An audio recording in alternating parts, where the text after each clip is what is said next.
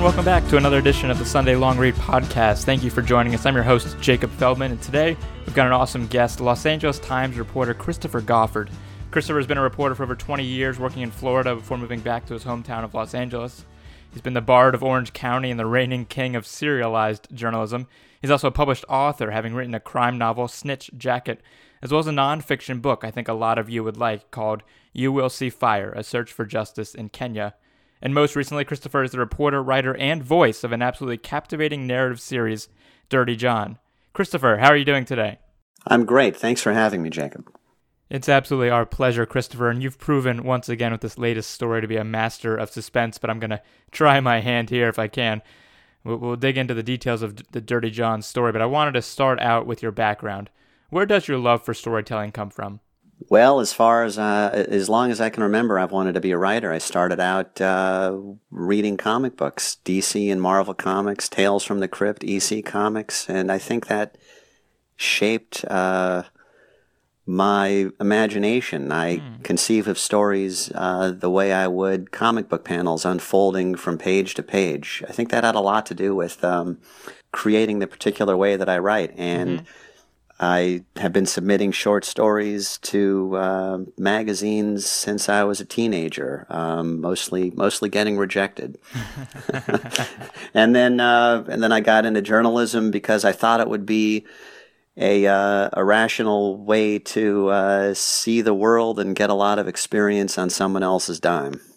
Yeah, I think that's the reason a lot of us got into it. And did you draw as well? I did draw. In fact, I went to art school for high school. I went to a magnet school for visual arts.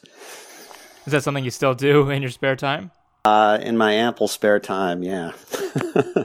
And you ended up at Cornell University, I believe. Is that right? Yes, which doesn't have a journalism program, or didn't while I was there, but they have a terrific daily newspaper called the Cornell Daily Sun, and I was an English major there, yeah.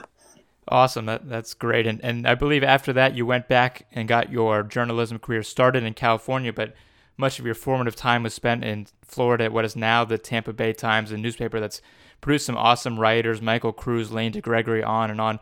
What brought you there, and what is it about that place that produces such great writers, do you think? Well, I went there in, I think, 98. I was working at the Daily Pilot, which is a little paper in Newport Beach, Costa Mesa, here in California, and I was doing the cops and courts shift and not making enough money to live on, and I needed another job. I came across this series called Angels and Demons by Tom French, which to me is still the apex of the form of serial narratives, and the one that I refer to every time I'm embarking on one of my own. So I thought this would be a terrific place to work, and packed up all my stuff in my little green Toyota Tercel and drove across the country to begin working for the St. Pete Times in Pasco County. I covered cops, and then I covered courts, and it was fascinating. But there's something about the St. Pete Times that I keep calling it that, and that's not its name anymore. It's stuck in my head because that's what it was when I was there. It's the Tampa Bay Times. But there's something about the culture there that encourages risk-taking and innovative ways to tell a story, and a lot of terrific writers have come out of there. Not just the ones you mentioned, but Tom Lake and Rick Bragg, David Finkel, Brady Dennis, Kelly Benham. I mean, the list goes on. David Barstow, Joe Becker was there when I was there. There's just a lot of talent that comes out of that place, and there's something about the DNA of that place that encourages you to grow as a writer. So anybody who has aspirations of doing this, that's a great place to be. Yeah, it absolutely seems like it, and I think your name belongs in that list that you mentioned as one more great writer they've produced. And one piece from your time there particularly struck me, and I don't think I'm the only one, as I believe it was a Pulitzer Prize finalist. It was part of a 3-part series called The $40 Lawyer, a character play of sorts about a down on his luck Greek man working his way through the lower ranks of the legal system, and it's just beautifully crafted, I thought. What did that story mean to you? $40 Lawyer is one of my favorite stories ever. It's the last story I wrote for the St. Pete Times before coming to the LA Times. Oh, wow. And it's basically a year in the life of a rookie public defender in the Hillsborough County Public Defender's Office. I had approached the public defender with this idea that I wanted to follow one of her junior lawyers, and she, by an amazing stroke of fortune, she paired me with this guy, Charlie Demosthenos, who was perfect. He wanted to be a prosecutor originally because he thought that's where the prestige was, and they wouldn't take him, so he went to the PD's office, and he wound up fighting for his clients in a way that began to feel really, really meaningful to him. So I got to watch this guy coming of age and maturing in real time, and I still get notes about that story, and it always makes me happy because it's one of my favorites. Oh, that's great. What do the notes say? Oh, I get notes from people who say, hey, I'm teaching it to my class in a journalism seminar, things like that, and I like that. It's nice to know that your work still survives, you know. And I know you're a journalism teacher as well. Do you teach that story in your classes? No, you know, it's funny you should say that. I'm actually very sheepish about assigning my own work. I know a lot of journalism teachers do, but I don't do it. And you know, when I'm teaching feature writing now. I teach at a local community college, and sometimes I teach at the University of California, Irvine. And one thing I try and do is teach different stories every semester. Because it's an excuse for me to read and study a lot of the stuff I might not have otherwise gotten to. Last night, I went over the Stephanie McCrumman story from the Washington Post about the Muslim doctor in the small town in Minnesota, and we got. Oh yeah, that's a great story. Yeah, and it was fascinating to go through it with the students. So part of what's exciting about teaching for me is I get to read with a lot of attention stuff that I otherwise might have missed or not read quite as carefully. Well, now you've got me curious, and I'm sure some of our readers are as well. So who is on your syllabus, and how do you decide what stories belong there? I send notes to my writer friends and say, hey, what are your favorite stories? What should I be reading? And what should I be teaching students? Let me see if I can find my syllabus here. You know, I try and teach some of the classics, like Frank Sinatra Has a Cold is on there this time. I try and throw something on there from Eli Saslow if I can, because he's great. I've got one.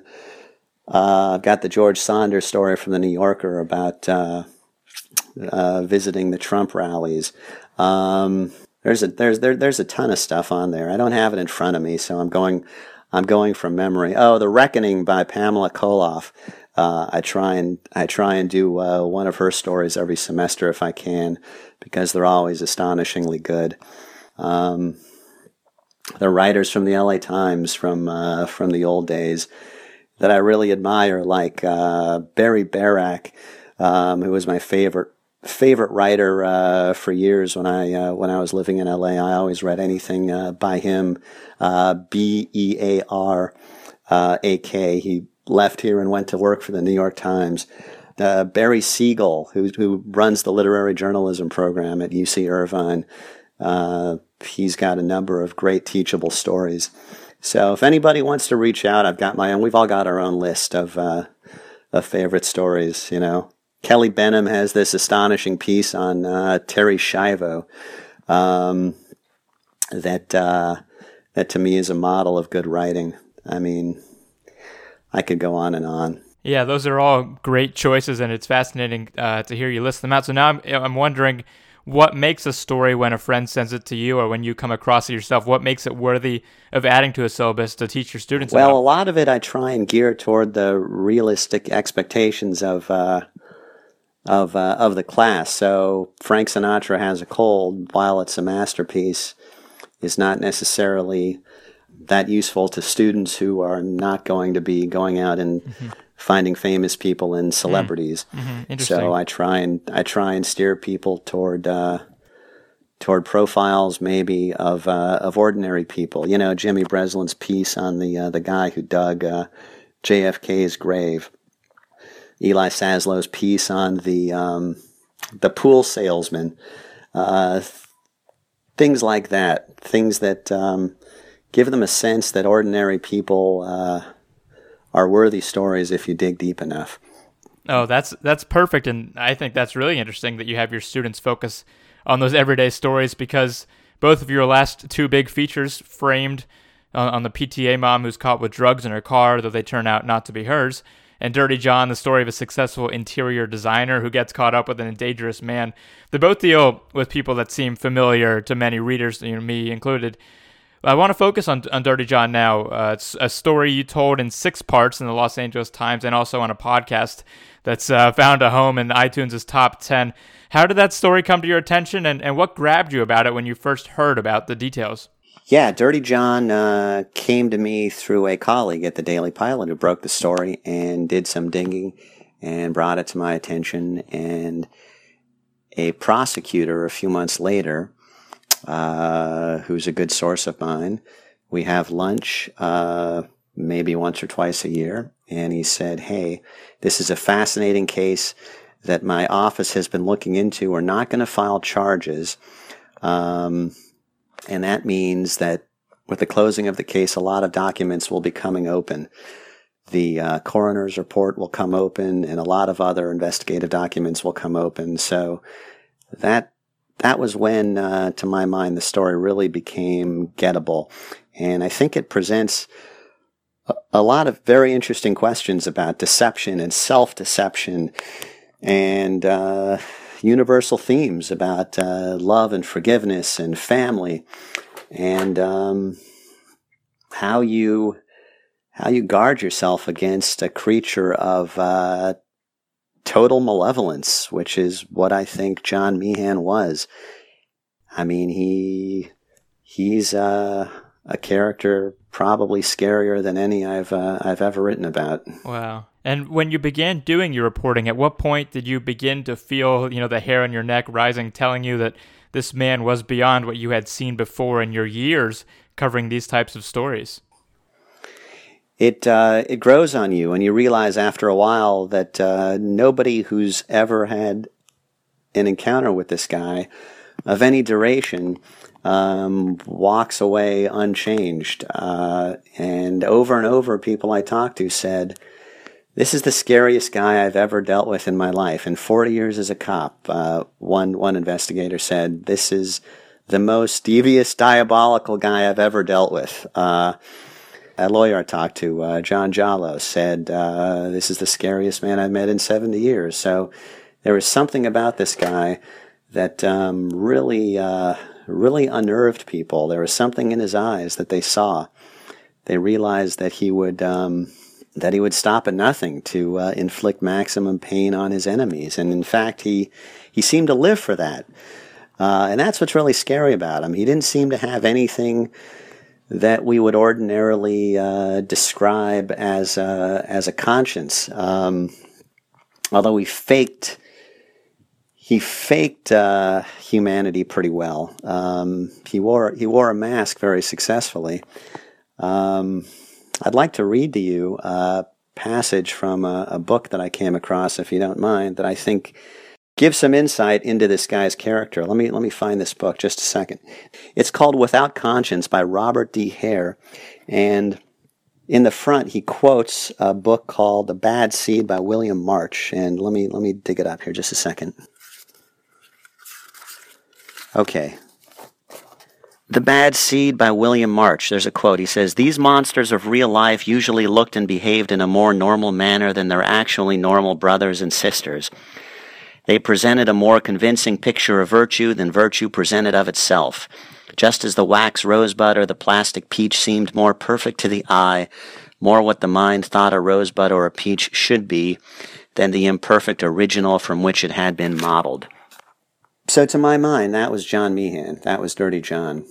This is a sociopath who impersonates a normal human being so successfully that he seems a better, more doting, more dutiful and loving husband than any normal husband could hope to be. I mean, he's, at the same time, there was a very ugly side to his treatment of Deborah, in the sense that it was very controlling. He was surveilling her. He was hacking into her bank accounts. He installed these cameras. One of the questions I got a lot after the series ran is, who was this woman who appeared in Deborah's house drinking Ovaltine and reading the little Bible? And that's the beginning of the second chapter, right? Yeah, it's the beginning of the second section, and I don't have an answer to that. I had kind of just assumed that she was maybe some drug connection that he had, maybe somebody that he was giving drugs to or getting drugs from, because he did have a pill problem. But one reader sent in a theory which is actually pretty interesting, which I can't really argue with, which is that he planted her there with the idea that it would be a pretext for installing security cameras so that he could watch his wife. So one of the interesting things about the reader feedback and the listener feedback is that I'm learning things about the people involved that I hadn't really considered before. Yeah, that's a pretty cool element of the story. Feedback, sometimes pluses and minuses. But I'm curious, how long did you spend reporting for this story? Well, the podcast itself got launched midsummer, so we only had about 3.5 months to do it. But that was based on months of reporting before that. So I guess the better part of a year I spent on this story. But the last 6 months, it's pretty much all I've done. I wrote, the podcast scripts had to get in first because the sound technicians have to do their job. So I wrote 50,000 words worth of podcast scripts. And then in the last few weeks, I used those as a template to write the newspaper series, which was that's the opposite order that I had imagined it. So you actually wrote the podcast scripts before you sat down and wrote what ended up in the newspaper and online. So how it happened is I wrote a first draft of the story intended as a one-parter called Dirty John's Last Con is what I called it, and I turned it in March. And then editor Devon Maharaj said this would be a great candidate for our first really ambitious podcast, because we'd thought about doing it last year for Framed, but by the time it occurred to us, it was too late because I hadn't gone into it getting audio and so on. So, so I turned in this draft, and they said, hey, break it up into parts and get as much audio as you can. So, the next few months of my life became an all-consuming effort to get as much. Well, I had to learn how to record. I had to get the right equipment. I went back to Guitar Center 2 or 3 times because I kept getting the wrong recording equipment. I begged everybody I could find for advice. And Wondery, the podcast company, brought in a producer, a veteran of radio. She's worked for Marketplace and other shows, Karen Lowe, who was very helpful in teaching me audio capture techniques and prodding me to get answers to some questions that hadn't occurred to me to ask. So it was a lot of work, and harder work than I think I've ever done. Wow. Yeah, it sounds like it. But it does sound like having to do the podcast project improved what you had in the initial draft and ultimately made for a better story in the end. I think so, because it forced me to interview people at greater length than I would have otherwise, and because we had 5 hours of audio to fill, it's a 5-hour drama over spread across 6 segments. Even people that seemed peripheral to the action, I went out and interviewed, and some of them turned out to be central to the structure of the story, like John Jallo, the lawyer that Meehan and Deborah approached. That's great. And I'm curious, initially, what was it like getting Deborah and her family's support for this project, and then when it became a podcast? So Deborah had the urge to tell the story with the hope that it would help some other people who were in similar situations, and my hope for it is that it's a cautionary tale that will maybe raise some awareness about the issue of coercive control, which is not a phrase I think I'd known anything about before I got into this, but it involves one partner manipulating and controlling another, dominating their life in a way that doesn't necessarily involve physical violence. And I'm getting emails from people saying, "Thank you for telling the story. Please tell Deborah that she's not alone. I went through something very similar." So in that sense, I think it's been a success. And if the podcast draws some people to the written series, which in turn draws some people to some of the other journalism on our website and in the newspaper, then I think we've done some good. Absolutely. And I'm curious, for you personally, did it affect you at all, spending so much time reporting and learning about a man like John Meehan? Was I affected? I mean, you're trained to keep a professional distance, so I can't say that I was profoundly changed by it, but it did sort of sober me up a little bit in terms of what you can explain about a guy like Meehan. I mean, I kept looking into this guy's past for some catalyst or some experience that might help explain him, but all you get in the end is his parents divorced. It was ugly. He felt a coldness from them. He had a sense of narcissism, good looks, and entitlement that became a shortcut for him. But a lot of people go through a family divorce. A lot of people have a background like that, and they don't become this guy. So I think biology and circumstance combined in some way that I can't explain to make this guy. Somebody asked if he went to therapy, would he be fixed or would he be cured? And I really don't think so, because this guy could go to therapy for 10 years and it would just make him a more successful and convincing sociopath, I think.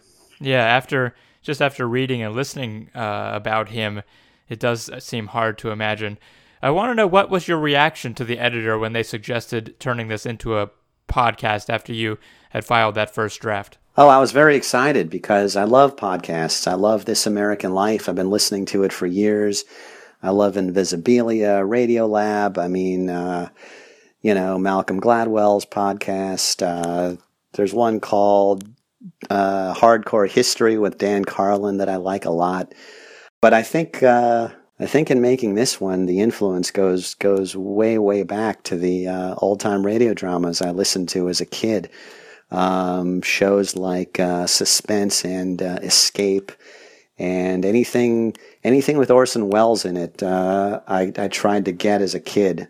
You can get these tapes through the mail or through science fiction conventions, like The Adventures of Harry Lime and The Shadow.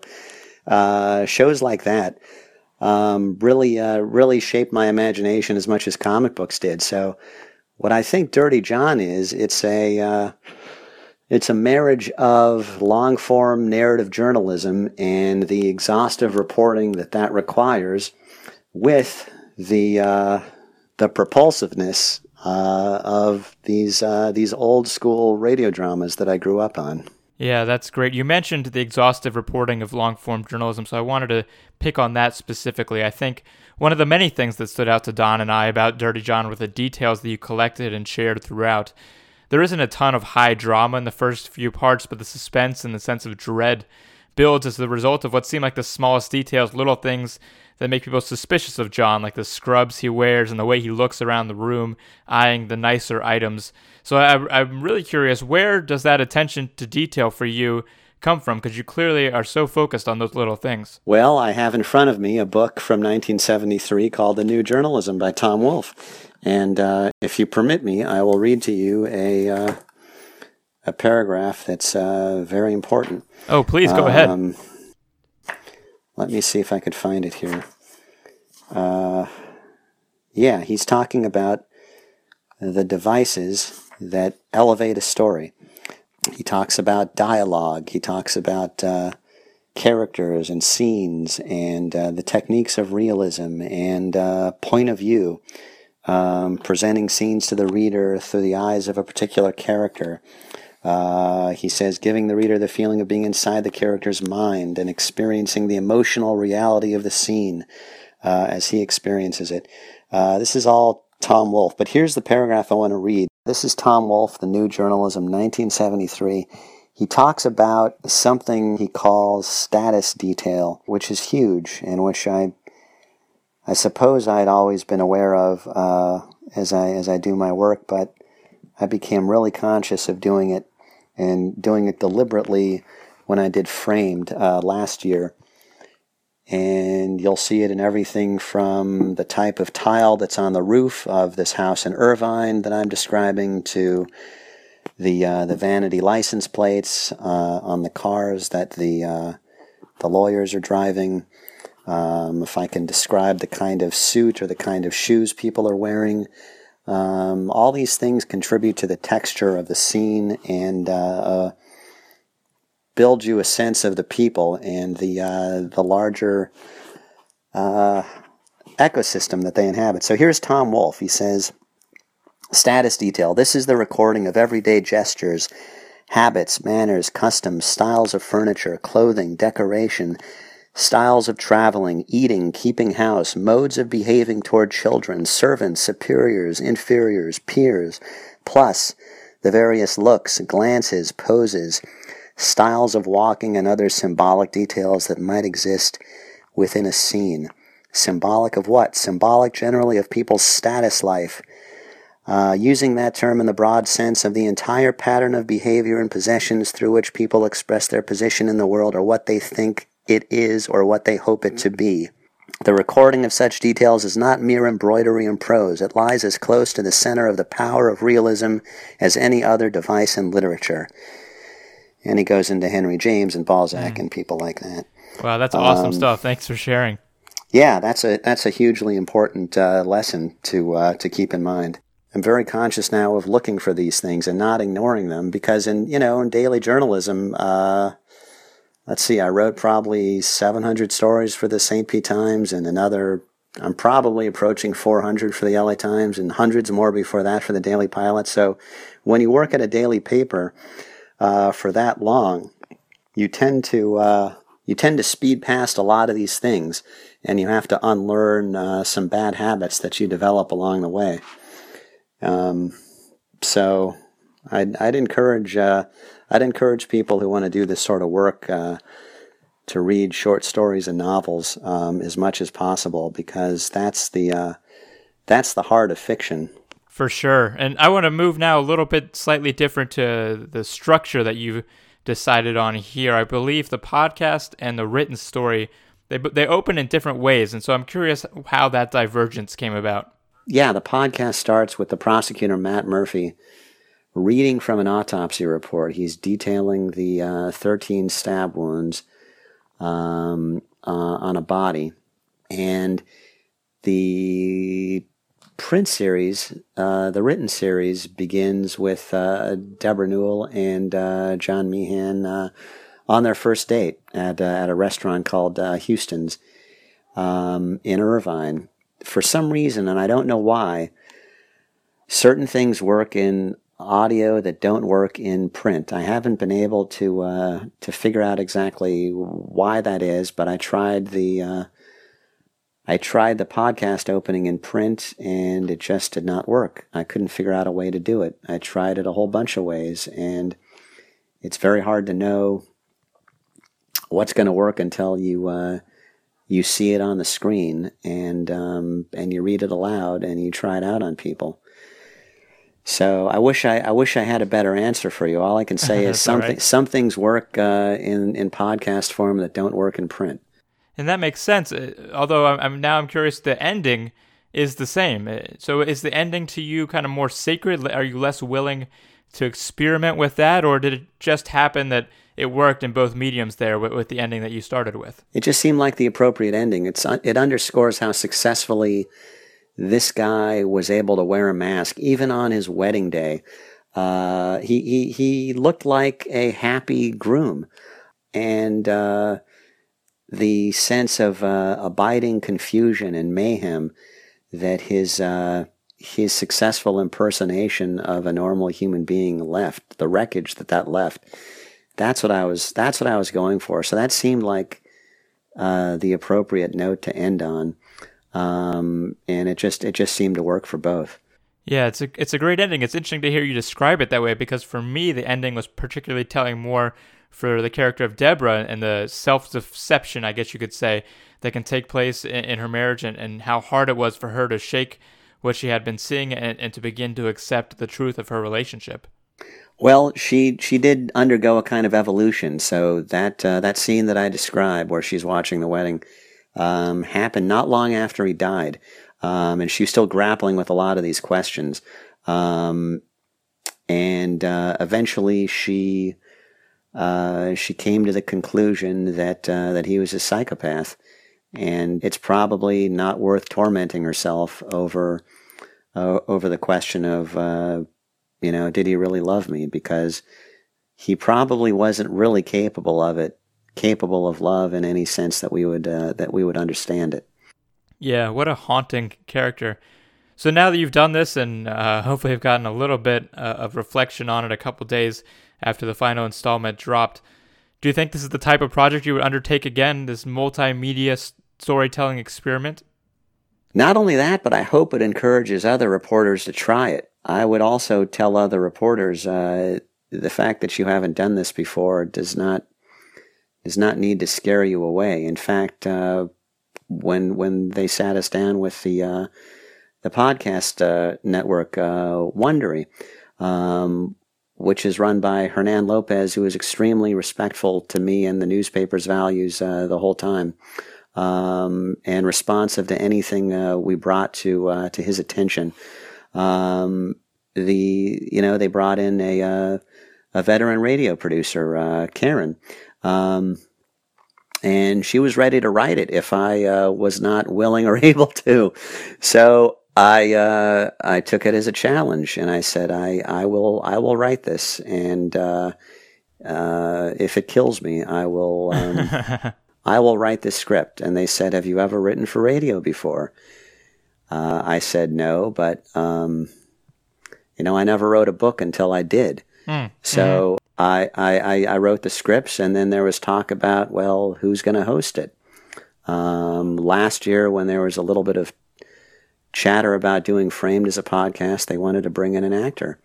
And I said I would like to. I put up my hand. I said, people want to hear the writer's voice. Why bring in an actor? And they were receptive to that. So I would encourage other people who want to do this to try it. And the worst that could happen is you fail.